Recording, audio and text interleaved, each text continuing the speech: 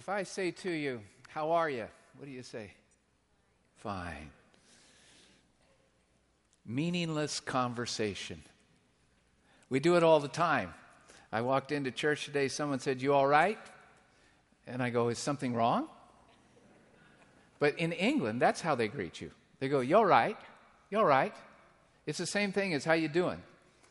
And if you answer anything else but fine, you're a little bit ticked off. Because you really only wanted a fine. You didn't want someone to stop you and say, could I tell you how things are going? Meaningless conversation. It's part of being human. I mean, it's basically answering how you doing with fine is like saying there's a human being there. I'm acknowledging that. And then we just move on. I'm not even faulting it. I'm simply saying this. That's not what church is about. And that's not what seeking God is about. This is serious stuff. And this summer, as we're doing the Psalms, some of them of David, you're going to see that there's no meaningless conversation going on. This is life and death stuff. So if you would, I'd like you to open your Bibles or turn them on, if you brought one with you, to Psalm 27. If you don't have one, we place them on the back of the chairs in front of you. And would somebody who's just opened that up tell me what page Psalm 27 is on in our church Bible? 546? 546, everybody. Okay. Yeah. This is a psalm of David, and no meaningless conversation going on here. This is serious stuff. You're going to watch David in the highs of highs. You're going to watch him collapse into the lows of lows, and you're going to watch him hanging on for dear life. Now, that's why a lot of us come to church. I bet you there's no one that doesn't come sometime during the year that isn't holding on for dear life. And that's because we live in a horrendous place called planet Earth. We come here to help find our way and to hold on and get through it. Each week, some of you write out prayer requests. Last week, you turned in almost 50 of them. We pray for them, each one, on Tuesday mornings. But then this week I did something different. I also took the sheet home, and yesterday, just before noon, after I'd finished the sermon, I then took out your prayer requests and I laid them on top of my Bible, and I prayed through each one of them. And I came away thinking, we are just like David, holding on for dear life. We desperately need God to make it in this world. That's what you'll see here. That's what you'll see here.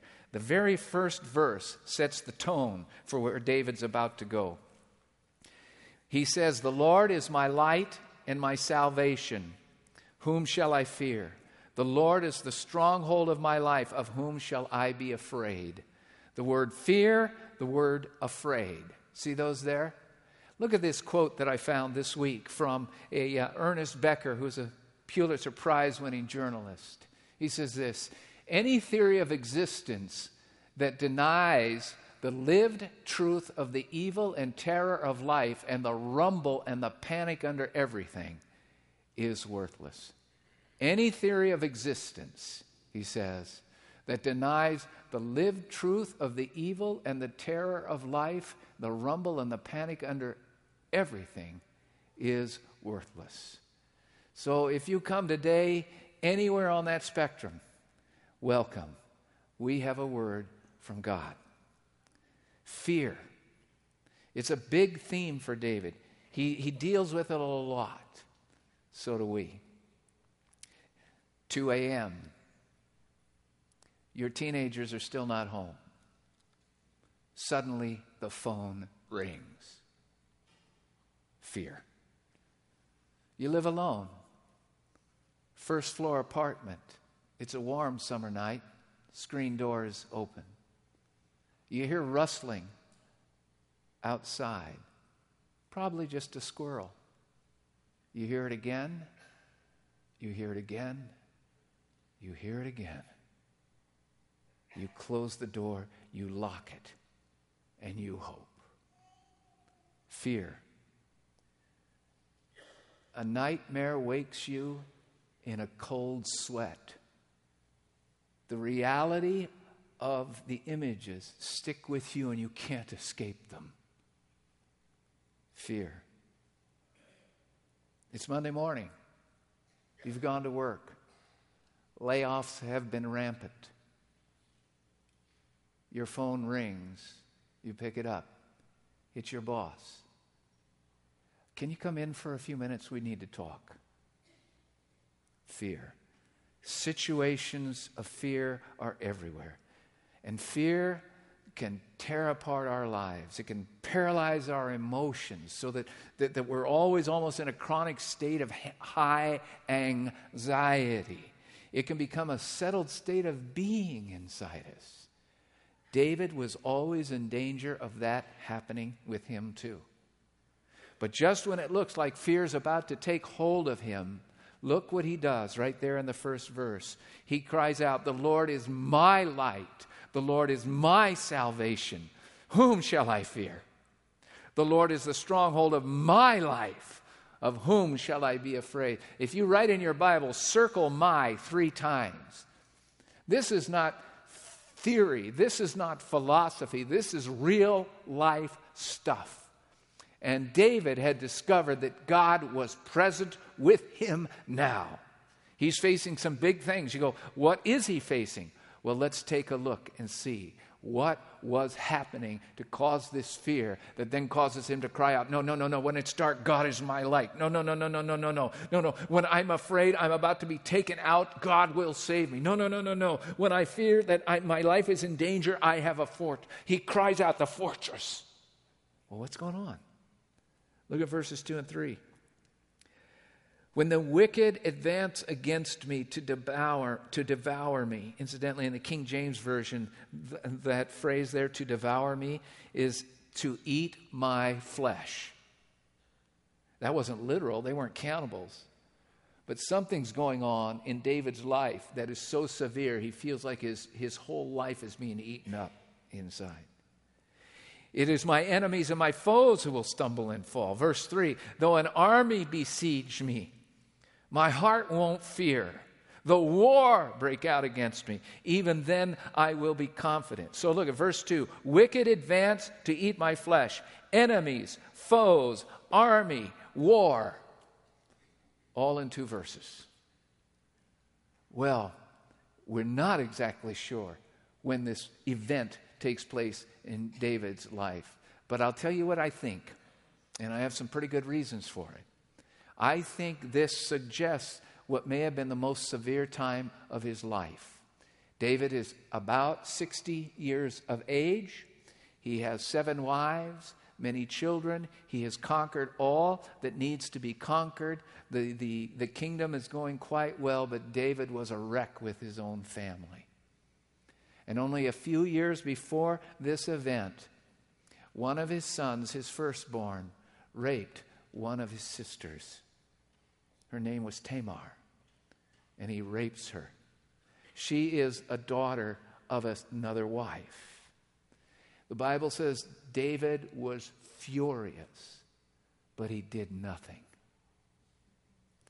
This girl's big brother, Absalom, also a son of David, saw that the father was doing nothing, and he began to grow in bitterness and anger and began to conspire. And he's going to try to rip the kingdom away from his dad. His dad does not deserve to be king. And what will happen, we'll study it more this fall because we're going to do the life of David starting in September. We'll go into this in depth. But what happened is that Absalom raises an army, starts to march against Jerusalem. David is totally outnumbered by this because even some of his own army and his closest advisors turn against him. And David will have to flee for his life with the few that are with him out of Jerusalem. I think that's the setting, and I'll show you why in just a moment. But there it is. This is happening. Now, right as you've got 2 and 3 there with you, look over to verse 12. Do not turn me over to the desire of my enemies. False witnesses rise up against me. People are spouting malicious accusations. So it's probably what is going on is working on two levels. One, it's working on the real life and death level of an army led by his own son that's marching against him, that wants to take over the city. It's also working at another level, and this one hurts even more. Malicious malice, woundedness going on from people he had trusted who are turning against him. My gosh, if one of your own children seeks to destroy you, what is life like? Friends turning, forming into the other army. He feels the incredible weight of being abandoned. The incredible weight of being abandoned. If you have your Bibles open, turn now over to Psalm 3. Because Psalm 3 is, we know, written during the time of Absalom's wanting to take over. Psalm 3. I've got verses 1 and 7 on the screen for you here. We'll leave it up as I'm reading this. Lord, how many are my foes? How many are rising up against me? And then David says, verse 2, many are saying that God won't deliver me. And then verse 7, arise, Lord, deliver me, my God. Strike my enemies on the jaw, break the teeth of the wicked. I really like that in David. I don't want David to come across as so holy he doesn't have real feelings and anger. He can't believe how friends are turning against him. And he cries out to God, Lord, hit them in the mouth and kick their teeth out. Yeah, I like that. It's not going to accomplish anything, but it would be nice. This is what's going on with David. Now back to our chapter, which I think 27 is a companion psalm of Psalm 3. Even with all that going on, look at him again. Verse 2, they advance against me to devour me. Verse 3, an army besieges me. Verse 3b, war breaks out against me. But look at the response from David against all three of those realities. Though they advance against me to devour me, it is my enemy and my foes who shall fall. Though an army besiege me, my heart will not fear. Though war break out against me, I will be confident. How? I think it's safe to say David was a little off. How can you be going against what he's going against and then suddenly say, even then I shall be confident, my enemy shall fall? Almost robotic-like. The reality was quite different. At least the reality in the world of flesh and blood was different. David has this capacity to feel the depths of what's going wrong in a way that goes beyond most of us. Remember, David is a king, and he's a 5-star general, but he's also a poet and a songwriter. And they are weird people. Okay. My wife Marie married one of them.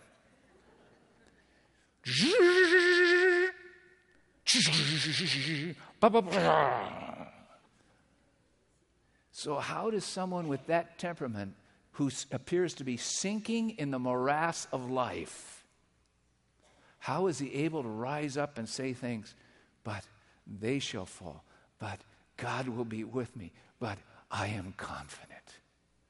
How do you get there? Is David crazy? Or is David just living on a different plane than most of us do? I argue he's living on a different plane. See, what gives him that buoyancy? What gives him that hope? Incidentally, the kingdom will be saved and David will continue on. What gives him the ability to stay up when everything in life is pushing down? The answer is in the next 3 verses, 4, 5, and 6. Watch this. This just overwhelms me. Okay.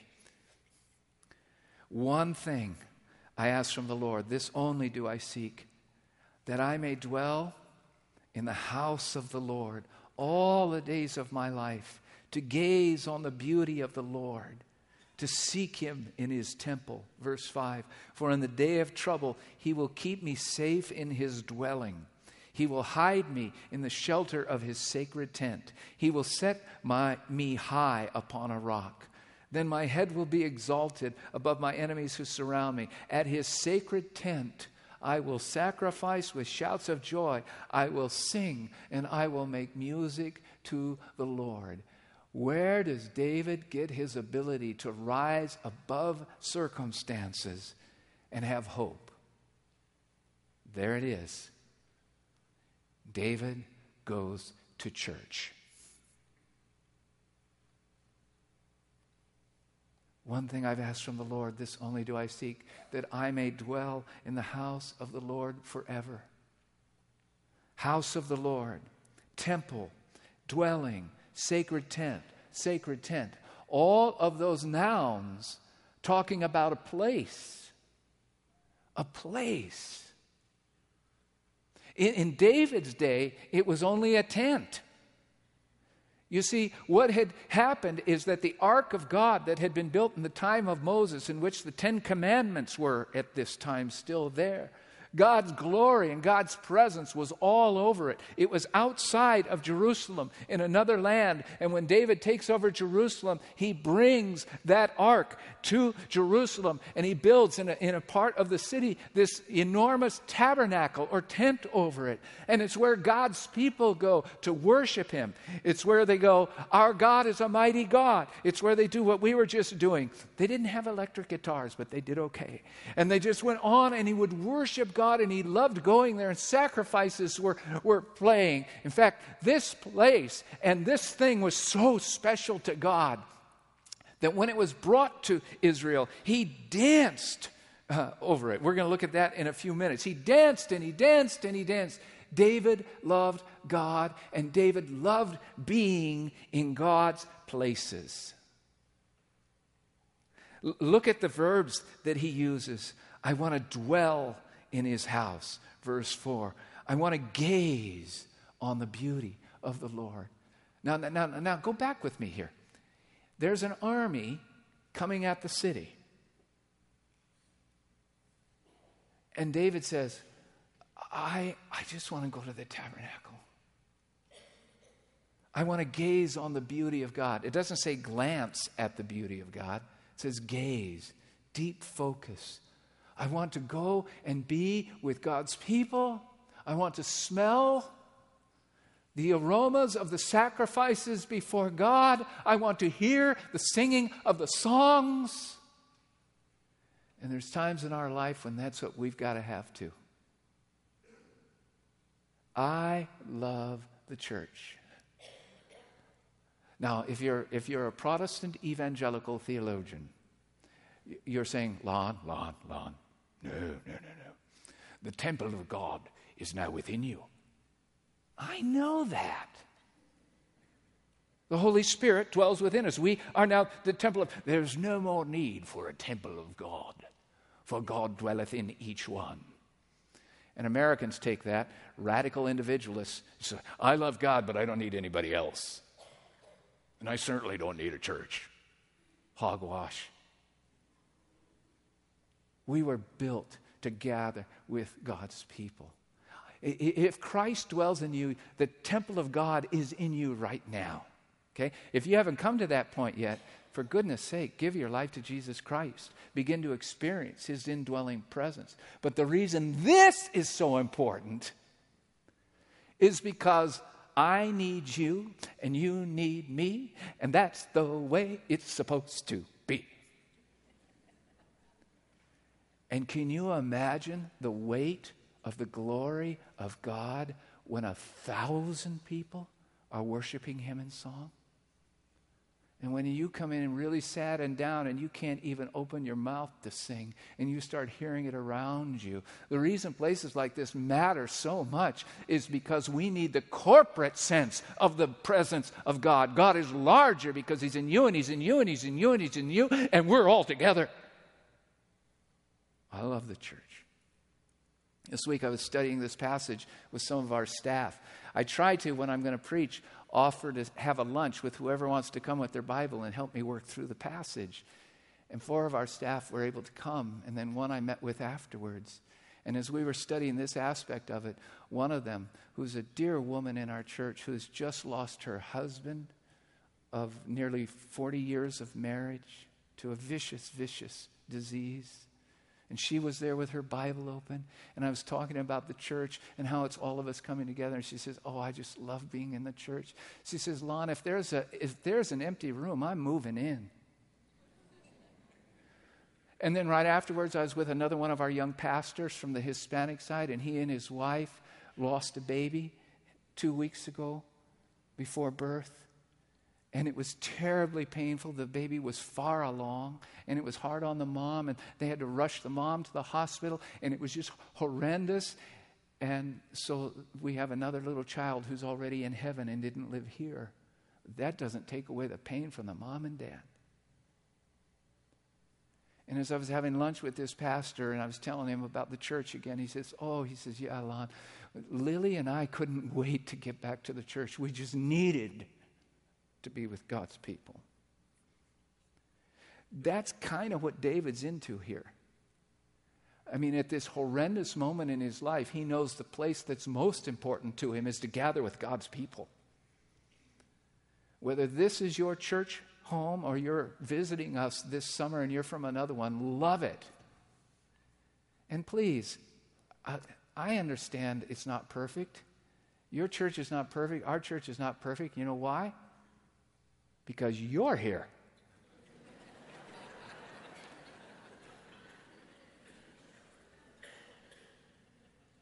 But at the end of the day, you bring together 50 people or 5,000 people who love Jesus together, and you'll find yourself beginning to float and come up from the morass of life.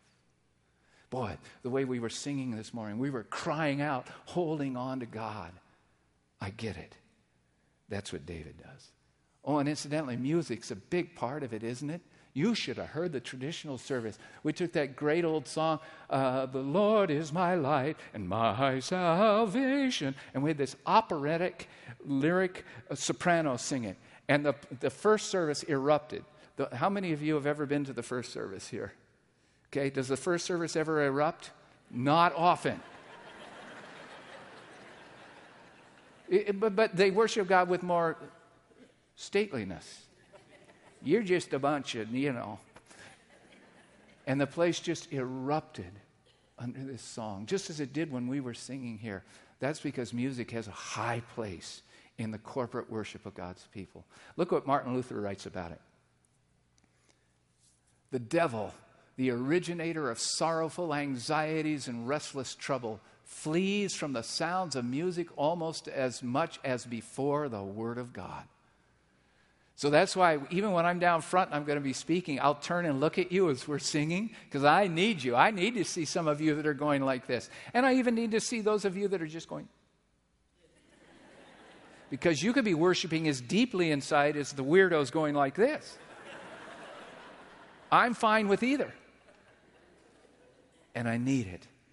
Presses away the darkness almost as much as the Word of God. Wow. David loved the church. Look at these two verses from Psalms. Psalm 26:8, Psalm 122:1.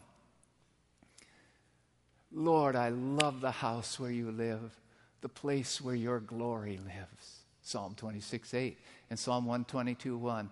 I was so glad when they said to me, let's go up to the house of the Lord. Oh, thank you, Lord. Thank you, Lord. If you haven't found a church home, find a church home. It'll be a gift to you. It certainly was to David. It's what David chose to do when he was about to die. Okay? All right. Well, he doesn't only do that, though. Now watch in verses 7 through 12 where David takes this. And now we move from David talking about God to actually talking with God. This is a prayer. Hear my voice when I call, Lord. Be merciful to me and answer me. Verse 8. My heart says of you, seek his face. Your face, Lord, will I seek. Verses 7 and 8, David, in his intimacy and his love for God, you can feel it coming from him. He loves God. He wants to be with God. He wants God to hear his voice. He wants God's mercy. He wants God to answer as he's crying out to save his kingdom. And then he says in verse 8, my heart says of you, your face, Lord, will I seek. Seek my face. When you seek the face of somebody, that's absolute intimacy. No one can do it very long.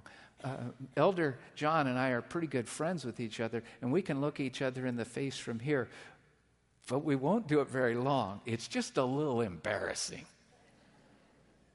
because it's the deepest form of intimacy. Eyes, gazing. I just want to be with you, God.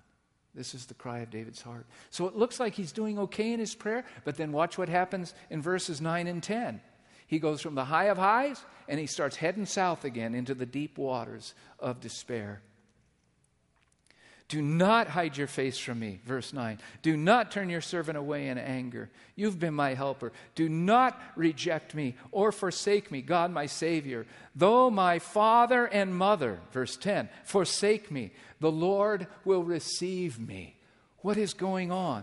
David now, it's like fear is rising up inside him again. He says, God, don't hide from me. God, don't turn away from me. God, don't reject me because everyone else has.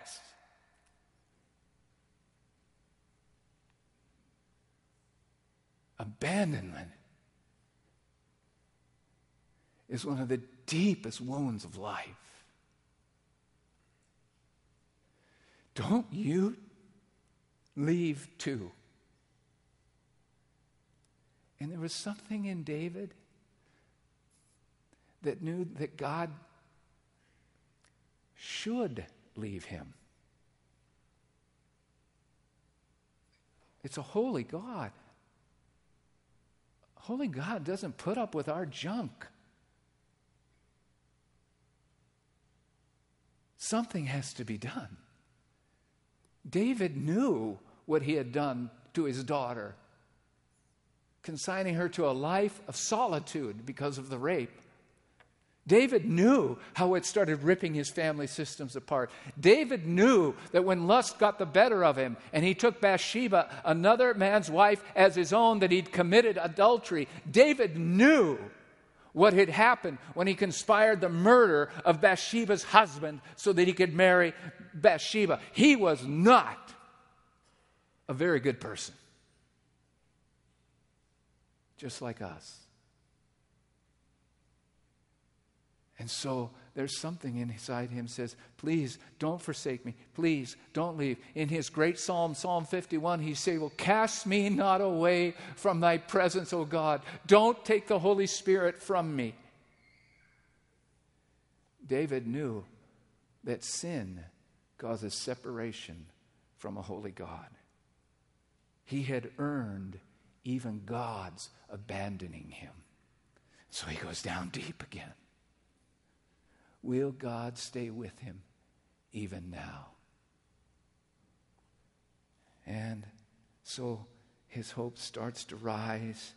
And at the end of verse 9, he says, oh, but you have been my helper. Be my helper again. At the end of verse 10, even though my parents have died and I'm an orphan and alone and my son is trying to kill me, oh God, you will receive me. You see it in verse 10. Incidentally, the stronger interpretation of that phrase, he will receive me, is he will gather me in the way that a mother gathers a child.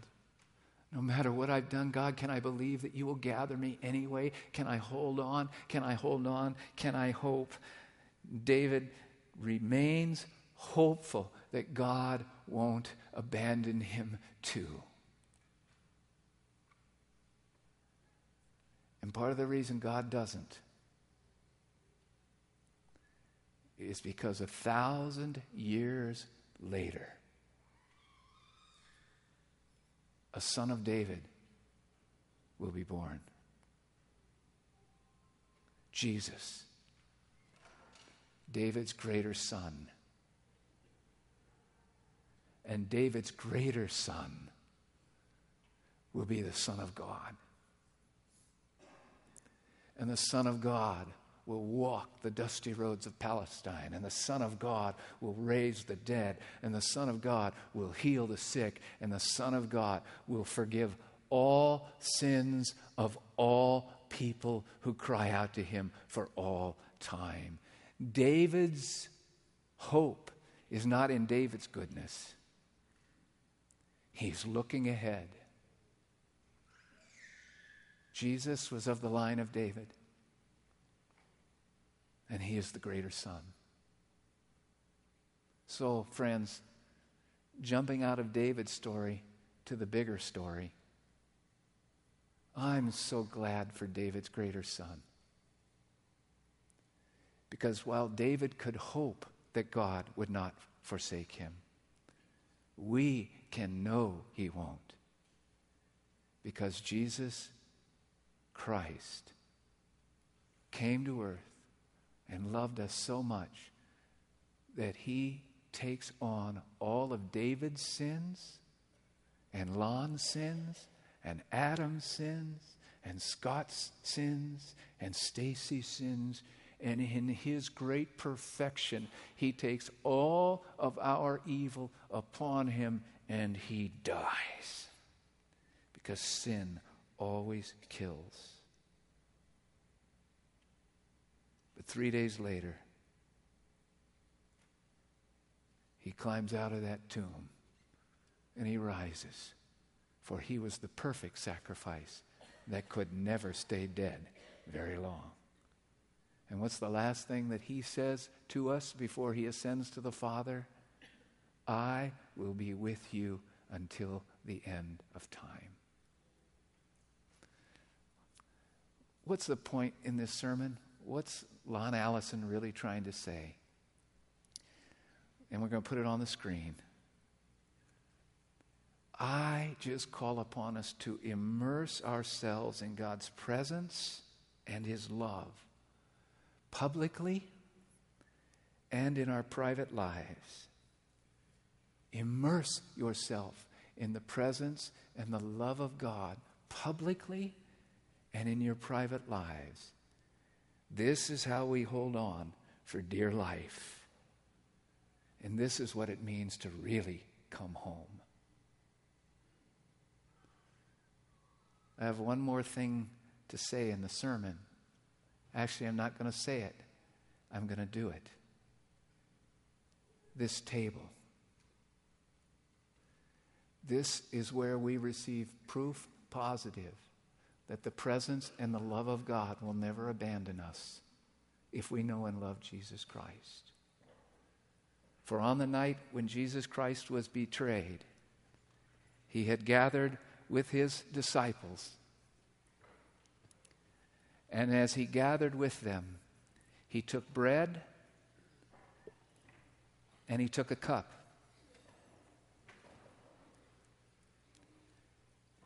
And Jesus said to them these strange things: eat this bread and drink this cup.